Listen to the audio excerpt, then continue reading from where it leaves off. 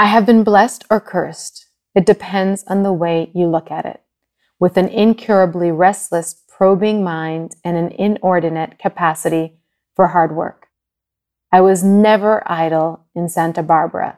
From the moment the wardrobe door opened to me until the bubble burst in 1920 in the wreckage of a car at Ventura, I was never idle. There was no time to be idle. There was a language to be learned, a repair business to establish, new shoes to make, to new designs. Above all, there was a secret to be unearthed, to be ferreted from the recesses of the past through months of research and experiment, trial and error. These were happy years, blackened at the end by discordancy and death, but while they lasted, supreme in attempt and achievement. The strands of my life in these years were woven and interwoven.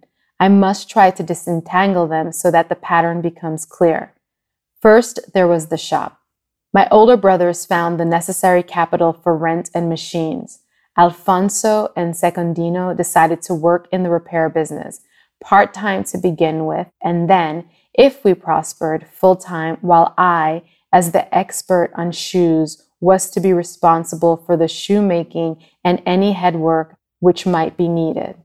Whenever trade in handmade shoes was slack, I would also help with the repairs. We found premises in the center of Santa Barbara at 1033 State Street. It was an old shack with one main and one back room, surrounded by handsome buildings. The site was enormously valuable, but the owner, a Spanish doctor, refused either to sell or to build up. He was incorruptible. I believe the shop is still there, and it is still a repair shop, though it is more than 40 years since the Ferragamo brothers first opened it. Next, we had to find machinery for the repairs, as well as the lasts and the tools I would require. Eventually, after a great deal of difficulty, we were able to secure a sole sewing machine and a boffer, a combination machine comprising edge trimming, edge setting, sandpapering the heels, boffing the soles, and 2 brushes, one black and one brown, for polishing. This was all our equipment at first. From the beginning, I disliked the machinery intensely. It offended me as being too clumsy, too ugly, and too slow, and so, though I have no mechanical knowledge, I worried over the details of a system which would enable us to repair shoes many times more speedily than they had ever been repaired before. I solved the problem at last, and eventually we refined the work to such an extent that we were able to establish a repairs while you wait service so rapid that a customer who wanted his shoe soles mended was in and out of the shop again almost before he had sat down. As the client walked in and before a shoe was off his foot, I diagnosed the type of sole he required. By the time Alfonso had made a few remarks about the weather and taken off the second shoe, I had already affixed the first sole. Alfonso would keep up his patter for a few seconds while Secundino worked on the second shoe. And by the time Alfonso moved away to attend to a new client and the customer was sitting back and opening his newspaper, his shoes were ready to go back on his feet. The effect of this refinement upon our trade was startling. People came for repairs and even out of curiosity to see the small youth and his brothers working so rapidly. My lack of English was a heavy handicap at first, especially as the flow of customers for shoes and repairs grew from a trickle to a steady stream and then to a flood beyond our productive capacities. The Americans were intrigued to see this young Italian boy making shoes. They came and talked to me, and when I found it impossible to understand their desires, I would call one of my brothers from the back of the shop to act as an interpreter. My customers frowned on this practice. In America, it was necessary to speak the language, and some of them, including the film stars, decided to teach me a few words. When I had mastered the pronunciation, they roared with laughter and went away and brought back their friends. They made me repeat the words, and then the friends roared with laughter, too. I laughed as heartily as any until I discovered from my brothers that my education in English was limited strictly to swear words. As a means of obtaining a less embarrassing command of English, I studied at a night school. After a few lessons, I was proud of my new knowledge, with the result that I dropped a heavy brick one day when two actresses from the American film studios, Mary Pickford's sister Lottie and Helen Hayward, came into the shop in playful mood. They told me they had decided to marry me, but as I could marry only one of them, I must make the choice. Gallantly, I said, or thought I said, I'll marry both of you. Alas, my English fell short of the demands upon it. What I actually said was, I'll marry neither of you. Alfonso had to emerge from the recesses of the shop to explain my error. Lottie and Helen were anxious to know why I should want to marry them both. So that you can go out and work for me while I stay at home and spend the money, like the Italian men do, I said, slandering Italian husbands. They retorted, oh no, you do the work, we'll spend the money. Shoe repairing and language learning, however, were only sidelines, necessary but not essential. It was to feet and the making of shoes by hand that my heart was devoted, and it was in the work I did for the studio and later for individual customers that I obtained the greatest joy. Although the film industry was in its infancy at the time, with mammoth spectacles still unknown, the American Film Company, its name has long vanished from the ranks of filmmakers. It was absorbed into William Fox, which in turn became 20th Century Fox, was a considerable organization for its day.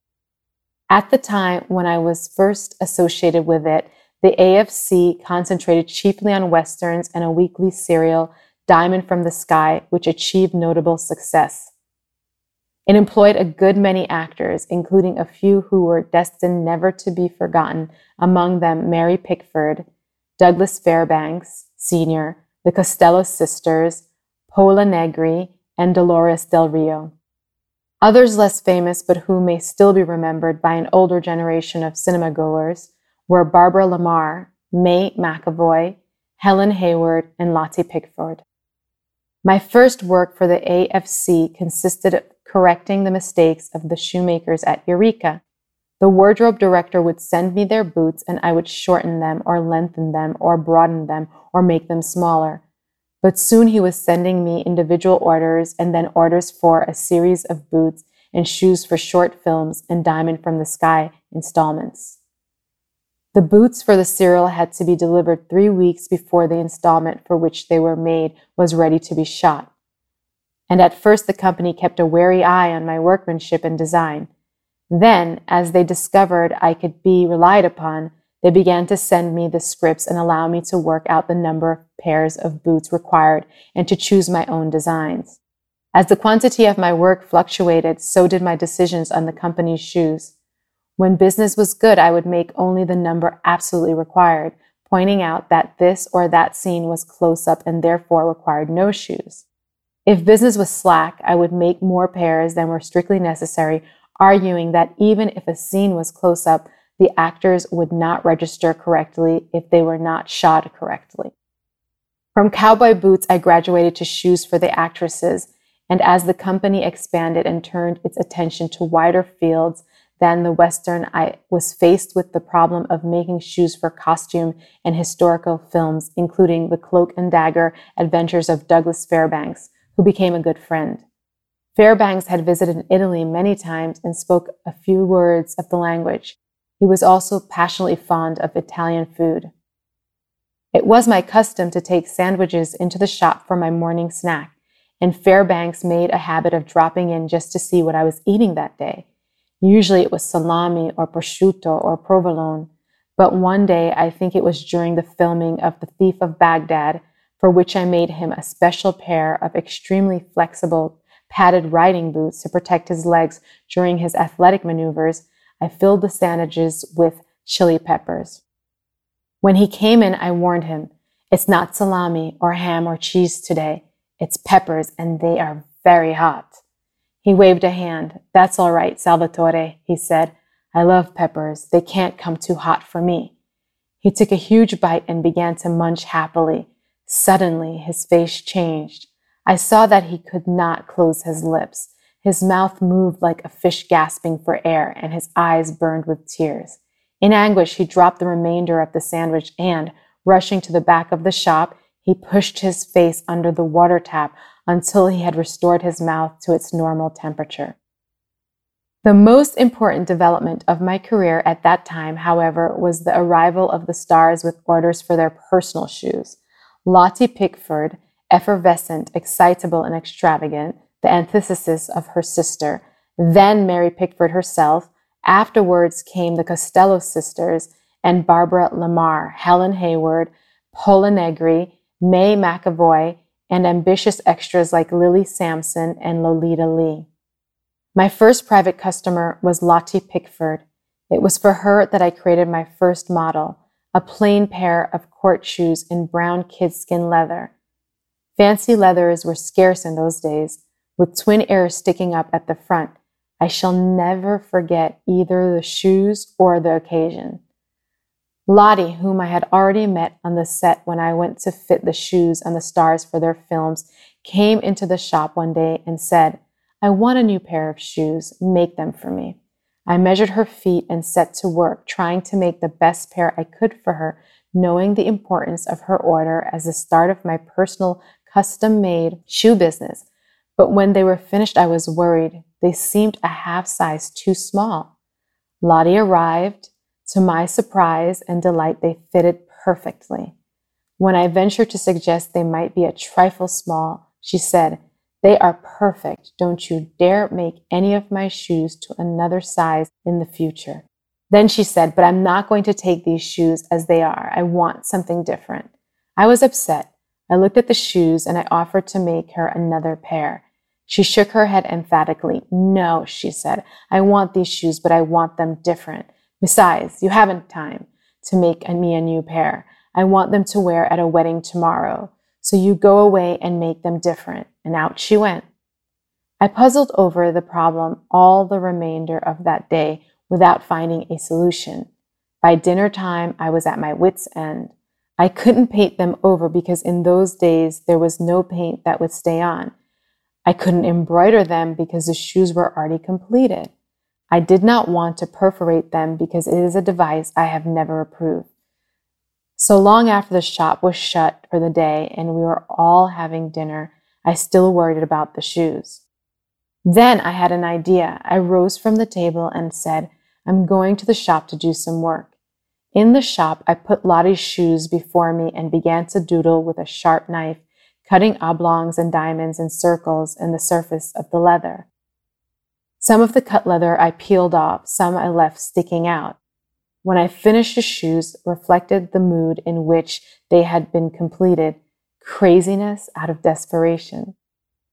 They were the craziest shoes you'd ever see, but they were certainly different. Lottie was delighted. She walked out of our shop as if she was walking on air.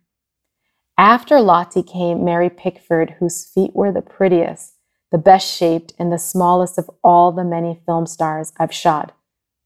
She's a small woman, of course, beautiful but small, yet her feet, even in proportion to her size, are tiny.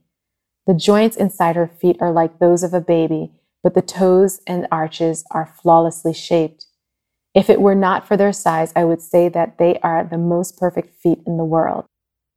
My first wholesale orders from a private individual came from Paula Negri. She was only a child then, but she was already making her way rapidly to her reputation as one of the most tempestuous actresses on the silent screen. She was never tempestuous with me, and there was nothing stormy or extravagant in her choice of shoe styles. She asked for nothing but a plain court shoe made in a number of different styles. I would make her perhaps a dozen pairs at once, all in white satin, but she would never wear them white.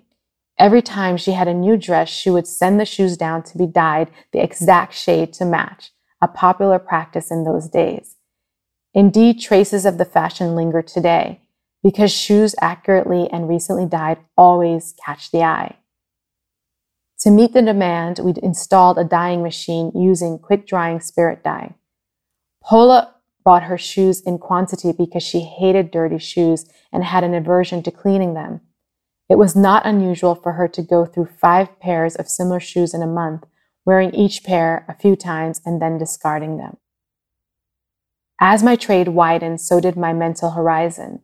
The fetters I had unconsciously bound upon myself in Bonito because scope for art and craftsmanship were limited began to loosen. I was still largely limited in my choice of materials to kid and calfskin leathers, either suede or plain. The more exotic skins of python, ostrich, lizards, and water snakes were often too poor in quality for the standards I was setting for myself.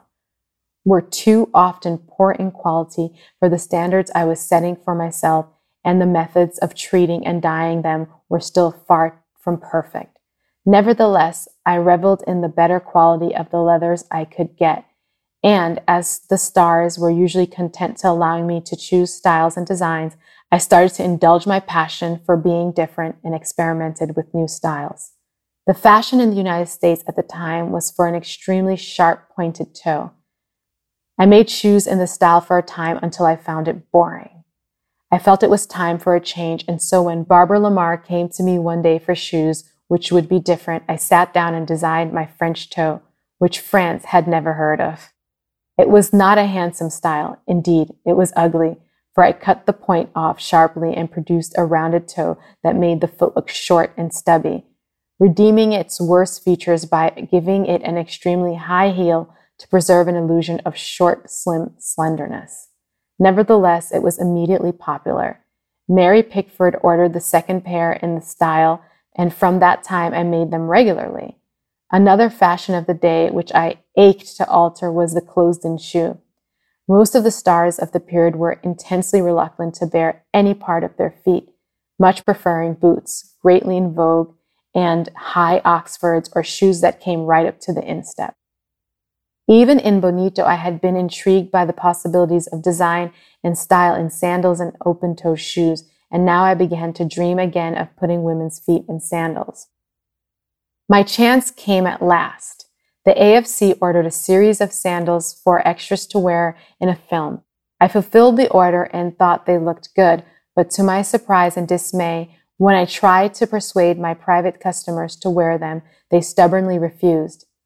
At first, my only convert was Lily Sampson, an extra with gypsy beauty and ambitions for stardom.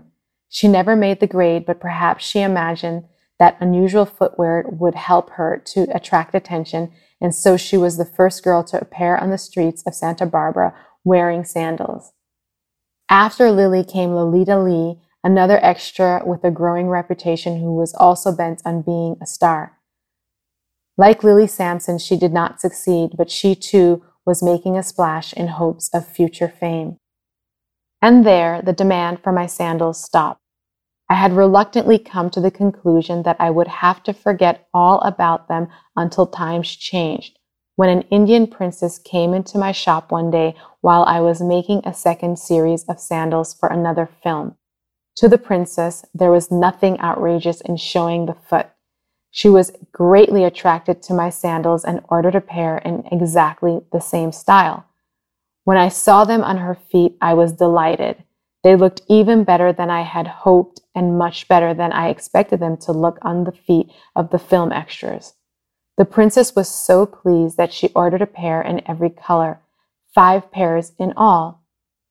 It was a style with a flat heel and a lace trimming which wound almost up to her ankles. I called them my Roman sandals, and when the princess wore them in Santa Barbara, she caused a sensation.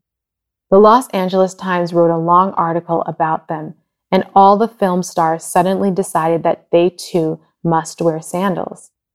Their popularity proved so extensive that I took the style from Santa Barbara to Hollywood when I went there and manufactured it there almost to the time I left America to return to Italy. Yet these achievements, considerable as they were in their own fashion, were nothing against the obsession which dominated my first 2 years in Santa Barbara, my unceasing search for the secret that had eluded shoemakers for centuries, the secret of the shoes that would always